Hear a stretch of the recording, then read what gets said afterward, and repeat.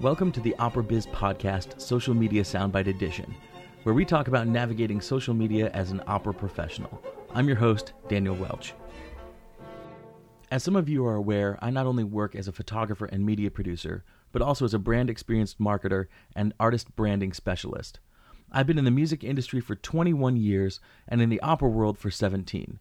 I spend my summers teaching media management, PR, and artist branding at young artist programs, and I work with singers here in New York on developing and honing their artist brands. It's an aspect you don't often see discussed inside the opera community, but step outside and you'll see that from Beyoncé to Taylor Swift, Foo Fighters to Greta Van Fleet, nobody's brand is an accident. I'm a firm believer that an artist's brand is important to procuring and maintaining a following. Pavarotti had one. So did Dvorstovsky, Netrebko, DiDonato, Sierra, Fabiano. They all have distinct brands. Singers are more accessible now than they've ever been, which means they're more responsible for maintaining a professional public persona than ever before. So that's what social media soundbites are all about. For today's social media soundbite, I want to answer a question sent to me via Facebook this morning. What do I post to stay relevant when I'm only singing a few gigs a year? The answer here is more simple than you'd think. Make your posts relevant to the opera industry. Show that even if your performance schedule is sparse, you're still working towards singing-based goals. Let's pose a scenario. Your next actual gig is a holiday gala or Handel's Messiah in December, but it's October now. If you're without management, your next few months are going to be spent running around auditioning for the 2019-2020 season and for some of you, young artist programs. Just because you aren't performing tomorrow doesn't mean the opera singer part of your life takes a back seat. This is easily a post-heavy time for you.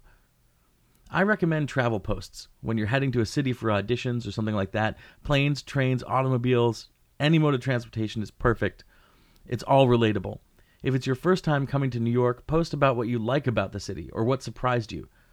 Keeping your general post tone a positive one is important. With all the negativity in the media, your followers want to see the good in the world. You can, of course, talk about how tough it is to travel and how exhausting it is to have a 9 a.m. audition slot, but end the post with a positive tone. When traveling, check in at local places of interest and boost your posts that way. Posts with a location received 79% higher engagement than those without. Also find local hashtags and landmarks to feature.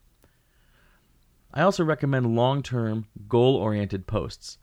Say you're working on some new roles and actively coaching it so it's learned and prepared should you ever have the opportunity to book it. A client of mine just learned Tosca for the first time. She's coached it with a reputable individual. This scenario is easily 5 to 10 posts over several months. Start with a pic of the score in a notebook with a caption like, "My next big vocal step, Scarpia, I'm coming for you." As time goes on and you learn/grow into the role, you post more updates. So when you finally book that Tosca, your followers will be really excited because they know the hard work that went into it and the overall timeline of learning a role. Let's say you're a chorus singer for a prominent house or you're in school. Should you hide those from your feed? Absolutely not.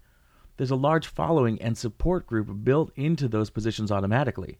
If you want to be known as a soloist while working as a chorister, you just want to find a balance of chorus/gig related posts and solo project or roles you're working on, like the one I just mentioned.